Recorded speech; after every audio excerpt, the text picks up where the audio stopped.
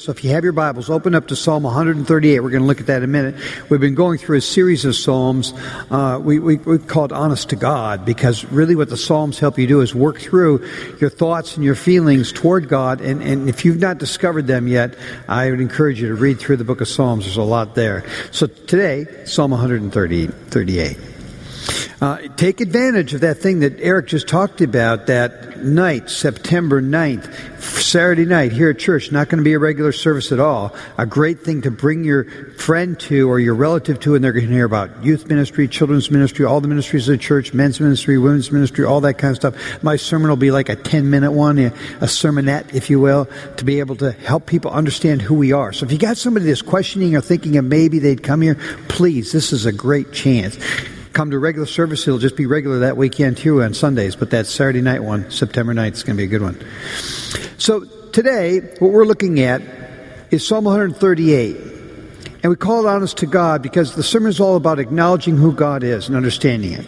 And the psalmist David, I'm going to give you the background to it and everything like that, is really connecting, and we're hoping that this service will help you connect to God. You know, we say in our church that our mission is to connect people to God, connect people to God's people, and then connect people to God's work. So we got a process. We're trying to take you on a journey of doing those three things. It starts on Sundays mostly with trying to help you connect to God.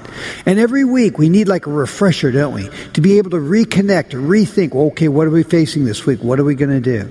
This is especially an important sermon for you if you're looking for direction and you want to know what you're supposed to do, or you're questioning that. This is a very significant message for you. So could I just pray for you right now? Lord, I pray for everyone here, no matter where they're at in their spiritual journey, that you would make this sermon a very key connecting point for them with you, like you did for me years ago. And I pray, Lord, it would be a time of really understanding more clearly who we are, who you are, our very purpose, and how your unseen hand is involved in our life. I pray that for everyone here, Lord. Hear my cry. I trust you in Jesus' name with this. Amen. You know, Psalm 138 is a very significant psalm in my life. The reason is, when I was about 21 years old, I'd been a Christian since I was 18, and I had already learned about how keeping connected with God, a significant part of that is to learn how to read the Bible like every day and pray. They call it devotions, quiet time, whatever you will. So I was starting to do that, and I came to Psalm 138. Here is the situation. Okay, like most 21-year-olds, I was asking the question, okay, now what am I supposed to do? Where's my life going? Where's my direction? Who's my life partner? Da-da-da-da, right? All that stuff, like any 21-year-old. And I had a lot of things on my plate, so I was kind of like stressed out. I was going to school full-time. In fact, since I started kind of slow, I was doing like a little more than full-time school. I was involved in an outreach called Coffee House Ministry, which meant that we had a staff of about 25 to 30 people, adults and high school and college kids, all trying to reach out into our community and bring kids out on a Friday night. So I was running that. It was almost like having my first church. It was very exciting. Lots of kids, hundreds of kids would come out on a Friday night, and we'd witness to them, we'd sing to them, we'd preach at them, we'd do skits. We had a great time. It was amazing. And lots of people came to Christ. So that was a full-time thing. Plus I'm working a side job. Plus I got a group of guys I meet with every Saturday. Plus Sunday afternoons I play touch football with the guys. Plus, you know how it goes, right? Crazy. So I'm reading Psalm 138, and it's like the lights are just going on. I don't know if you've ever had an experience like that. That happens to me. It's happened to me once in a while. Here I am 40 plus years later telling you about it because it was so significant in my life. And it really was David writing about direction from God as God spoke to him through a prophet, and he's responding to that. And so I got to the end of it, and in verse 8, it said these words. In fact, today we're going to look at a New American Standard Version because that's the version I was reading at that time. If you don't have one, that's okay. We'll read it off the screen. And the words popped out at me at verse 8 that said, "The Lord will accomplish what concerns me." I had so many things I was concerned about. Maybe you too, kind of stressed out about so many things. And especially direction in life and what I'm supposed to do, where I'm going to go. And I'm like a little worried about this and overloaded and burdened and stressed. And so the Lord said, well, the Lord will accomplish what concerns you. And in light of all that he said before that, which I'm going to help you walk through with me, that was just like, boom. Well, the Lord will accomplish what concerns me. And I'm hoping to get your heart and mind at the same place. In fact, at the same time in my life, I was also learning 2 Proverbs, Proverbs 3, 5, and 6. And Proverbs 3, 5, and 6 says, trust in the Lord with all your heart and lean not on your own understanding. In all your ways, acknowledge God, and he'll direct your path, or he'll direct you, make your path straight. Now that verse, those 2 verses have hung with me my whole life, just like this one, the Lord will accomplish, and they're both about direction in life. In fact, I began to see what I put down, what's called the big idea of the sermon. What you acknowledge directs your life. And it just dawned on me, which I think is exactly what this whole psalm is about, and what David was learning and what I was learning and through him, was that what you acknowledge directs your life. Am I acknowledging the Lord in the way I live, in my priorities, in my thoughts, in my feelings, in my desires, in my direction? The Lord will direct me when I acknowledge him. Just like Proverbs 3, 5, and 6 says. Just like he'll accomplish everything for his purpose in my life. In fact, in the ESV, another translation, the one we usually use here, it says that he'll fulfill his purpose. Same idea. I'd like to show you how it came down for me. Starting with point 1, reads like this. Acknowledge God's loving kindness. This is where it all started for David, and it all started for me, was in acknowledging God's love and his loving kindness. Let me give you a little of the context before we jump into it. Before we even read verse 1, scholars tell us this came out of an experience David had in 2 Samuel chapter 7, it's recorded. In 2 Samuel chapter 7, David is going through an experience where, it's kind of like that V8 ad. Oh, I could have had a V8, it just dawned on him. It just dawned on David, my gosh, I live in this palace, and the Lord's tabernacle is in a tent. The heck's wrong with me, kind of a thing. I can't believe I did that. So he calls in Nathan the prophet and goes, Nathan, I'm under extreme conviction. Look at all that I've got and all the stuff and all the big palace and the Lord's house. The Lord doesn't have a temple. I should build a temple. And so Nathan says, do what's on your heart. In other words, go build a temple. That's what you feel, So that night, the Lord comes to Nathan the prophet and says, go back and tell David, don't build me a temple. I don't need a temple. Your son, which we find out because we're looking back at it now in history, Solomon built big Solomon's temple. So he's learning. Nathan the prophet's predicting that, saying, no, don't build me a temple. Your son will build me a temple. In fact, David, I'm going to build for you a dynasty. In fact, your dynasty will last forever and ever. And of course, we, looking back again, can know, the dynasty? And David will have a son. They'll call it, remember, the Son of God. Jesus Christ called himself the Son of David because he's in the lineage of David. He's part of that dynasty. He's being told now about that dynasty. And it's going to last forever and ever, even till the second coming of Christ when he sets up his kingdom in heaven. And oh my gosh, it's blowing David's mind, blowing Nathan's mind. He goes back and he tells David all of this. And David goes, oh my goodness. And he does, and he writes Psalm 138. Ready? Point 1. Verse 1. Acknowledge God's loving kindness. That's exactly what he said. He said, I will give you thanks with all my heart. I will sing praises to you before the gods. In fact, we should stop right there. Do you see where he's coming from? His mentality is, well, what can I do but give you thanks with all my heart? See, David knew he wasn't deserving of this. Just probably like you made some mistakes. You're not always that loyal to the Lord. You're not always that bold about telling people about him. You haven't been that good a Christian. And the Lord says, yeah, I'm going to bless you forever and you're going to come. Oh my goodness. All I can do is say, thank you, Lord, and praise you. In fact, notice what he says. I'll praise you before the gods. Now, they had the Egyptian gods and they had the different kinds of gods of Samaria and all these different gods. And he's saying, I'm going to praise you before the gods. Do you get the concept there? It's almost like, well, I haven't been that bold. I've been kind of shy about mentioning you at work. And I don't talk about you, like the gods of art, gods of education, the gods of business, the gods of the media, the gods of politics, the gods of the neighborhood, and he's just feeling conviction like, oh my gosh, the Lord's going to do all this for me. And I have been like shy. I've been timid. I've been intimidated. I'm going to praise you before the gods. Be like you saying, I'm going to tell everybody at school. I don't care if they like it or not. I'm going to tell people at work. I'm going to just declare what God's done in my life. Take it or leave it. Kind of like, whoa. He's got this new boldness now. In fact, later on, he even calls it that. Look at verse 2. He says, a very significant word here. I will bow down toward your holy temple and give thanks to your name for your loving kindness and your truth. For you have magnified your word according to all your name. Now, this is a very significant statement. More so, I learned since I was 21 years old that this word loving kindness, well, that's a very significant word in Hebrew. It's the word hesed in Hebrew. And it means steadfast love or loving kindness as it's translated here.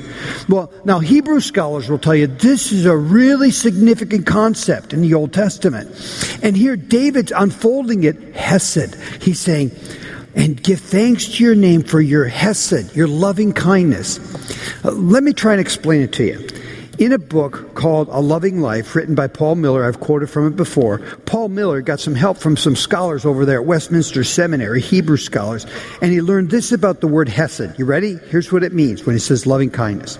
Sometimes hesed is translated steadfast love, sometimes it's translated loving kindness. It combines commitment with sacrifice. Hesed is a one-way love. Don't forget that. Love without an exit strategy. When you love with hesed love, you bind yourself to the object of your love, no matter what the response is. So if the object of your love snaps at you, you still love that person. If you have an argument with your spouse in which you are slighted or not heard, you refuse to retaliate through silence or withholding your affection. Your response to the other person is entirely independent of how that person has treated you. Hesed is a stubborn love. So you get it now? He says, your hesed, your loving kindness toward me, you love me no matter what I do or have done. Oh my gosh, I praise your name. So, this is going on. Listen a little further. Love like this eliminates moodiness, the touchiness that's increasingly common among people today. When my father, Jack Miller, began to observe this phenomenon in the 1970s, he said, it's like people don't have any skin. They're all nerve endings. Moodiness often begins with accumulated slights of the day, or if the things aren't just working out right for you. Our inner spirit momentarily gives up on life. And we stop casting our care, or stop because we just don't seem to care about people anymore. Self is on a hair trigger. If we do hesed, that's no longer the case. It doesn't mean that we don't have moments and days when we have the cranks, he calls them, you're angry, or sure how fragile our spirit is. We just refuse to let it affect us. Hesed is the opposite of the spirit of our age that says you have to express and you have to act on your feelings. Hesed says, no, you don't. Act on your commitments. Did you catch the difference there? This is why I have a problem with people saying falling in love and falling out of love. It's not hesed. That's not loving kindness in the Bible. That's based on commitment. The feelings will follow. Love like this is unbalanced, uneven. There's nothing really fair about hesed love. But commitment love, hesed love, lies at the heart of Christianity. It is Jesus' love for us at the cross. And it's to be our love for one another. So you get what's going on with David? David's understanding this idea and says, your hesed, your loving kindness is so great. He says, right here, he says, and give thanks to your name for your loving kindness and your truth. Now look what he says next. For you have magnified your word according to your name. Please listen now. He's saying, you love me based on your name, not mine. Based on your words, not mine. That's what Hesed means. That's what the cross is all about. You didn't deserve it. You didn't do it. He did it for you. Based on His word, not yours. Based on His name, not yours. Now, if that isn't something to praise the Lord about, that's very exciting. That's what the word Hesed means. That's why Hebrew theologians get all into this saying, whoa, this is the coolest word in the Old Testament. It sure is. It's a one-way love. This is the kind of love I'm supposed to have for my spouse. You're supposed to have for each other. It's a commitment. It's a commitment. Remember, love is like concrete. It's concrete. Wow. And so here David, he's just connecting with that. I was 21. I was just connecting with that and thinking, oh my gosh, that's what that means. I saw a movie the other day. It was so cool. Somebody in church who works in a rescue mission, actually they're on the board, and they brought me to this movie it's a premiere, and the movie's actually coming out in October in the theaters. I'll tell you about it. And it's based on a book written a few years ago called Same Kind of Different as Me. Have you ever heard of that? Same Kind of Different as Me. Here's the scene, okay? Here's how the story is told. Great actors in it. I mean, great actors. It's a couple that lived in Fort Worth, Texas. And I can relate to that. I lived in Dallas a while, which is kind of like the neighbor to Fort Worth. And they were very wealthy. They'd done quite well. But what happened was she kind of had her life and he kind of had his. And their marriage was falling apart. So much so that he even had another girl on the side. Ooh, not so good. That's how the movie starts. And as they're arguing, as they're fighting, and it looks like it's over, they finally decide to give it one last ditch effort. This gal had been working in Fort Worth in a rescue mission. And she challenges her wealthy husband, you come work with me in the soup kitchen. You come work with me in the rescue mission. And he's like so prejudiced against street people, against black people, all kinds of things. He goes, no way. This is set like in the 1980s or something. And he goes, no way. I'm not doing that. I'm going to work with those losers. That's why he's looking at all these street people like losers, And she says, no. You said we need to do things together, and this is what I do every week, so I'd like you to come down with me and work there. He says, okay, I'll do it. So they go down there, and they're serving food to the people that are coming in. Guys are alcoholics, people are living on the street, people are trying to get their lives together, and this rescue mission is helping them, especially preaching the gospel of Christ. Well, anyway, he's serving food, and there's this man that comes out, a big, tall African-American guy, and he's just mean and screaming, and he's got a baseball bat and threatening people, and they have to talk to him, and some of the other helpers there come and try and get the bat away from him and calm him down, and they go, oh, that's so-and-so, and he always comes, And so after he's there a couple of times, his wife challenges him to befriend that guy, and he's going, oh. He rolls his eyes like, befriend him?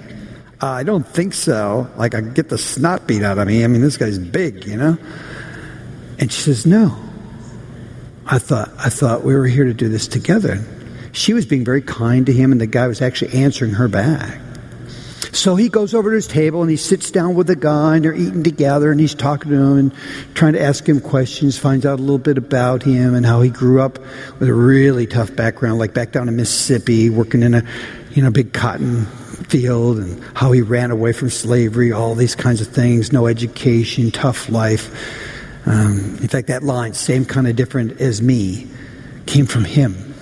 But anyway, he goes to see where he lives the next time he visits, and the guy's living on the streets, got a little place where he cooks and a little place where he sleeps. And this guy's like, wow, I just can't believe people live like this. Gets talking to him some more, and finally, this is like the climax of the movie, a real powerful point.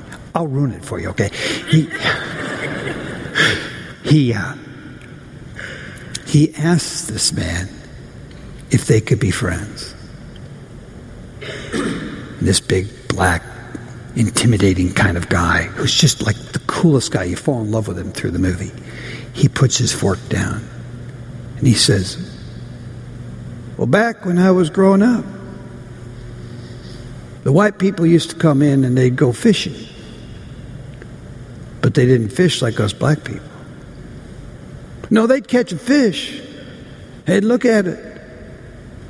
And then they'd just release it back. I couldn't understand that. Because when we catch a fish, we take it home, we flay it up, we celebrate, and we have a meal together. They just let it go. He says, that's confusing to me. But I've seen the same thing here from white people. They come into the rescue mission, they say, I want to be your friend.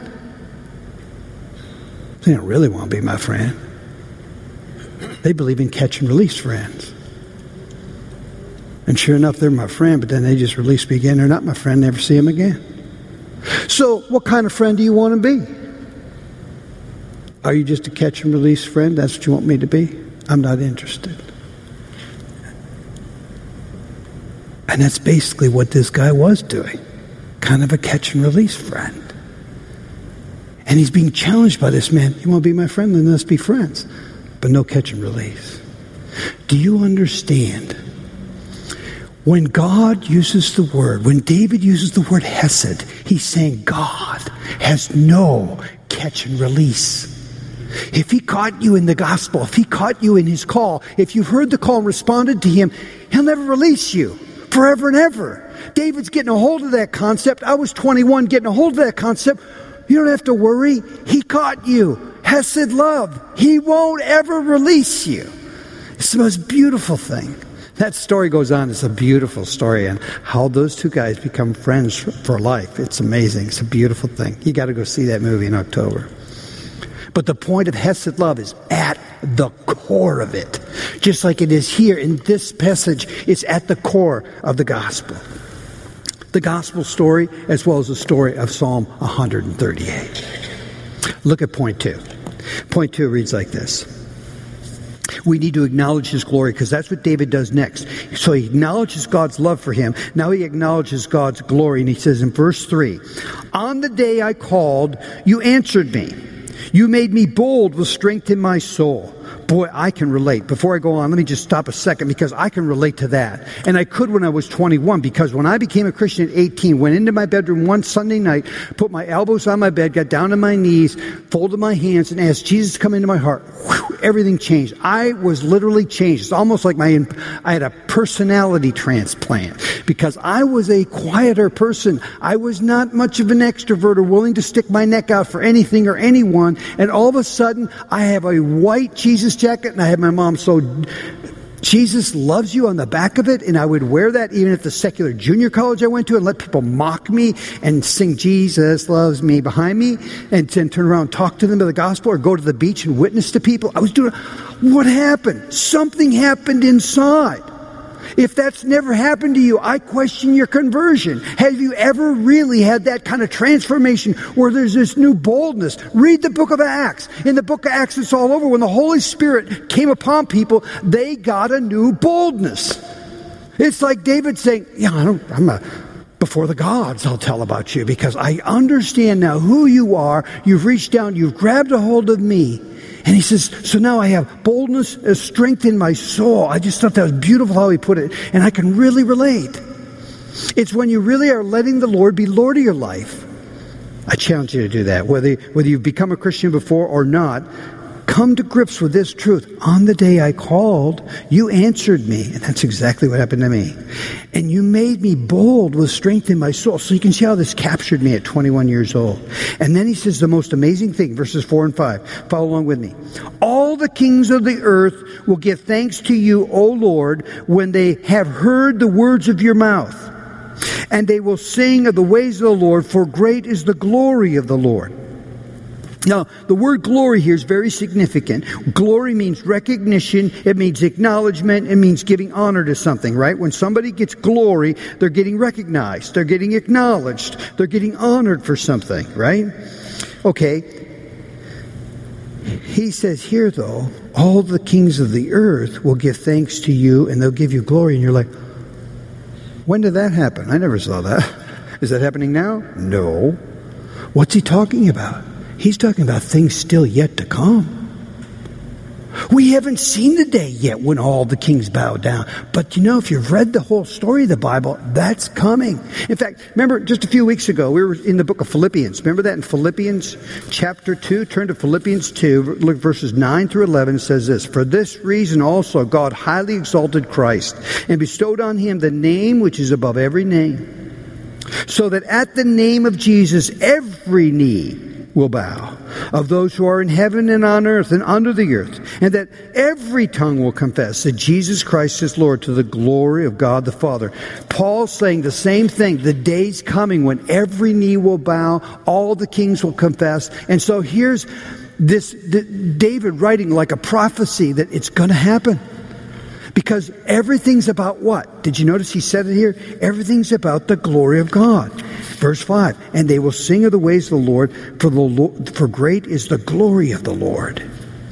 This is what's happening to David. He's all worried that maybe he didn't do the right thing. "Oh God, I didn't build you a temple yet." And then Nathan the prophet comes back and says, "Well, it doesn't matter about that. Everything's about the glory of God." Listen to me. It's like David thought, I got a problem, and it's so huge. I got mistakes I've made. The whole thing he had done with Bathsheba and Uriah, remember that whole story from Psalm 51. And here's the Lord saying to him, "Don't you get it, Dave? It's all about my glory. And you can't stop it. It's coming. All the kings of the earth are going to bow down. You just live for my glory, and I'll accomplish what concerns you." Whoa. It's like that whole, and this, it's 21 years old. This is starting to come home to me. Give myself to the Lord, and then I live for his glory. He says, I'll accomplish what concerns you. You just give it to me, because my glory will never end. My glory is what life's all about. I got it. Like, oh.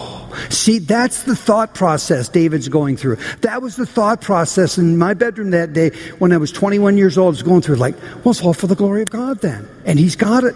All the kings of the earth someday, everybody will. It's happening. Oh, that was an amazing truth for me. And then he says, verse 6. Let's look at verse 6. "For though the Lord is exalted, yet he regards the lowly, but the haughty he knows from afar." Lowly means self-forgetfulness. When someone's lowly, they're so focused on some other need, some other person, on Jesus Christ and his glory here, that they don't even think about themselves. They've forgotten. Please don't try and be humble. It won't work. Try and be focused on the glory of God. You will be humble, because you'll forget about you and your glory and your recognition and your acknowledgement. It's when we start thinking about our rights and what I need and what I have that you get way off from living for the glory of God. He says, because that's what the haughty are. The word haughty literally means to be self-aware. Let me ask you a question. How, practically speaking, do you live for the glory of God? I mean, I've heard Christians say that. Well, I'm living for the glory of God. And I almost want to say, what does that look like? How do you do that? How do you do that? I was reading a book the other day it's a devotional book by John Piper, the famous pastor out in Minnesota who's a great theologian, great thinker. He wrote a book, it's in this Taste and See devotional book. And in here he's got a little story about his own life. And it gives a good illustration of what it means to live for the glory of God. I'll explain in a minute. He had just gotten himself a nice new MasterCard, and he was using it to charge things. And he said, so I took it with me on my trip to California on vacation. But I lost it. You ever lost a credit card? Is that a bummer or what? Like somebody's going to find it, they're going to spend all my money, I'm going to get in trouble, then I got to go through the hassle of calling the credit card. Oh boy. Well, it could have been it's at the seal show at SeaWorld, he thought, and it could have been at the fruit shop in that place where the bees were all over the melons and were buying produce, or it could have been at the McDonald's, or it could have been in the beach in Coronado, where the sand is golden and all these, $500,000 or $1 million condos are there. And he said, I don't know where it is. But the wonderful thing is, I felt no worries, he said. Now, mind you, that's not natural for me. By nature, I'm a pessimist. And under ordinary circumstances, I would have concluded that someone had already charged the limit out on my card. I would usually have gotten mad at myself or at my family and taken out my frustration on everybody around me. I would have looked hard for some divine purpose in all this trouble and had an awful time trying to be happy. But this time, it was different. I felt no worries at all. I didn't even get angry with anyone. I never felt any frustration. I was happy the whole way through. What a victory! The whole time it was lost, I went about my business as usual and trusted God and loved my family and did everything perfect. It just went great. Had a great vacation. And when I got home from vacation, I found an envelope in the mail from my friend Daniel Fuller, who lives in California, and we had visited. And my friend and former professor had mailed to me from California my credit card in the envelope. Do you know what the secret was to my happiness all that time? I never knew it was lost until I got it in the envelope. So he says, I opened the envelope and I stood there holding in my hand and smiling my credit card. Just think of how feisty I might have been if I'd have known I lost it. Think how depressed and worried and angry and frustrated and irritable I might have been. And the whole time, the card was safely on its way to Minneapolis and to my house. All my anger and frustration and discouragement would have been absolutely pointless. Now, is there a lesson in this for me? There sure is. It's this. As soon as we discover we have a problem, God's already working on the solution. And in fact, it's already on the way. It's true. God's not limited by space and time. And when David is writing this, and he's talking about how the Lord's going to take care of things, and the lowly and the haughty and the glory, he's saying, you know what?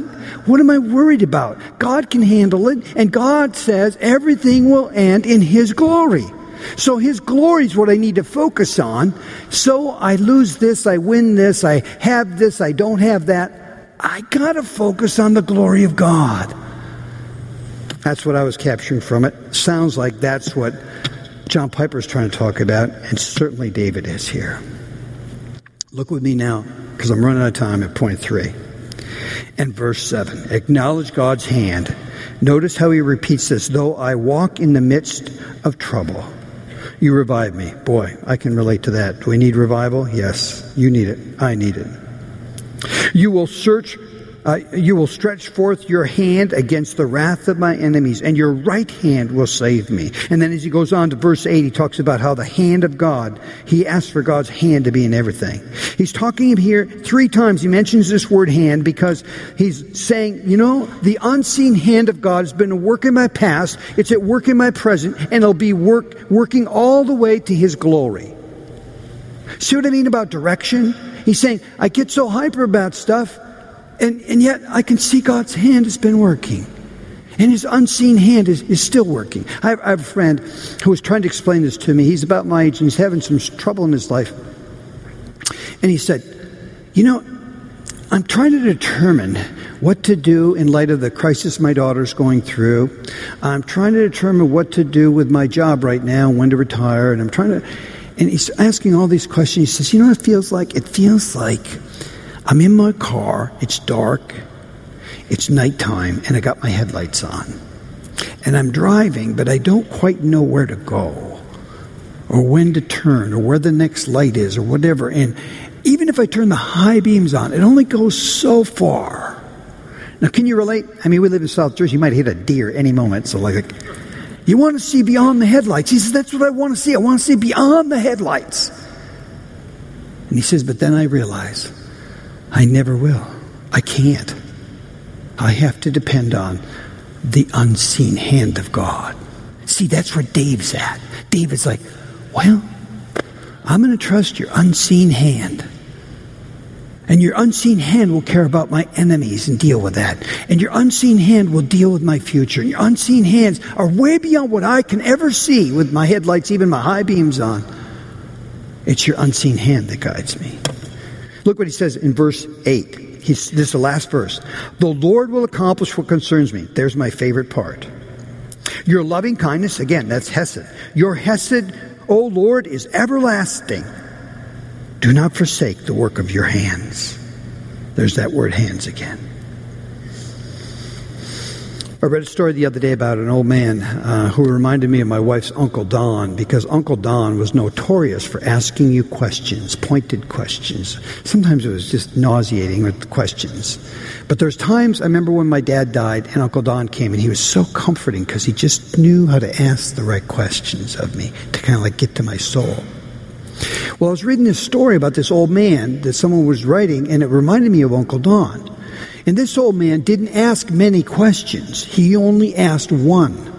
He didn't ask, how you doing? How's the family? How's the job? How's your health? That's just like, well, not what he was. Here's the question he would ask everybody. What have you done that you really believed in and you're proud of? He said, one lady asked me that question when I asked her, and she said, well, I've raised 3 children. They're all married and they're doing great. And I'm proud of that. He thought, that's good. Another guy said, well, I'm a craftsman. I'm a carpenter. I build fine furniture. I really take my work like art, and I take it very seriously, and I'm very proud of what I've produced. Good. Another lady said, I started a Christian bookstore. And now it's the biggest bookstore in the whole area, and we're making a profit. We're doing really well, and we're servicing the community. I'm very proud of that. Good. The old man later said, I don't really care what people answer. But I want them to think of the question. Because someday they will stand before the Almighty God and be asked, what did you believe in?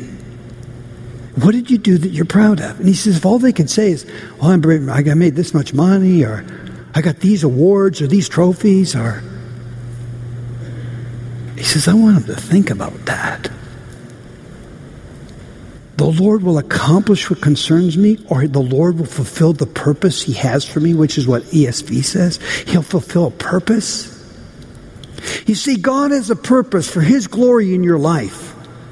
The most important question this old man understood was to keep asking yourself, what am I doing to fulfill His purpose for my existence? What am I doing to accomplish what concerns Him? He'll take care of what concerns me. He says, you just focus on my glory. And now, if you notice, I need to end right now. We're going to take the Lord's Supper together. But I want you to think of the 3 words. Did you see them in the text? The first word is love. Remember Hesed, loving kindness? We're supposed to focus on God's love. And then what? His glory. Point 2. And then lastly, His hand. So as you take the bread and you take the cup right now, Pastor Jarvis is going to lead us in this. Would you just use this time to meditate and think about those 3 words? Especially that Hesed idea. Maybe there's a new concept for you that it's a one-way love. God just keeps loving you because He chose you. He picked you. He designed you. He cares for you. And all He asks you to do is, would you just live for my glory? Because my hand, my unseen hand, is going to guide you through life when you trust me with what you have been so concerned about. Because I will accomplish what concerns you. Let's pray. Lord, I thank you so much for Psalm 138. You will accomplish what concerns me. In this room right now, I bet you there's thousands of concerns. Whether it's for good things or just worldly things or heavenly things, it doesn't really matter. The thing is, we put them on the altar and say, here you go, Lord. You love us with an everlasting love that will never fade. It's a one-way love you won't back up on. And we can trust that. Your glory is going to be complete to the very end. I have no question of that. That's the whole reason Jesus came to earth. The whole reason he rose from the dead. The whole reason the church exists. The whole reason I can trust you is because your glory is unfading. It will be complete. You promised that. And your hand will guide me. Lord, help us trust your hand as we entrust our life into your hands. If you've never trusted Christ as your Savior, boy, you got a chance right now. Like when I was 18, saying, oh, Lord, convert me. Oh, Lord, give me that boldness Marty talked about. Oh, Lord, give me that transformation of my soul. And maybe you're a Christian, but you never really made him the Lord. Now's your chance to say, okay, Lord, it's about your glory. It's not about me. You promised you'll accomplish what concerns me. I need to be about accomplishing what you've called me to do as my purpose. Your hand will guide me. I can rest in it. And so I do. And I pray this in Jesus' name. Amen.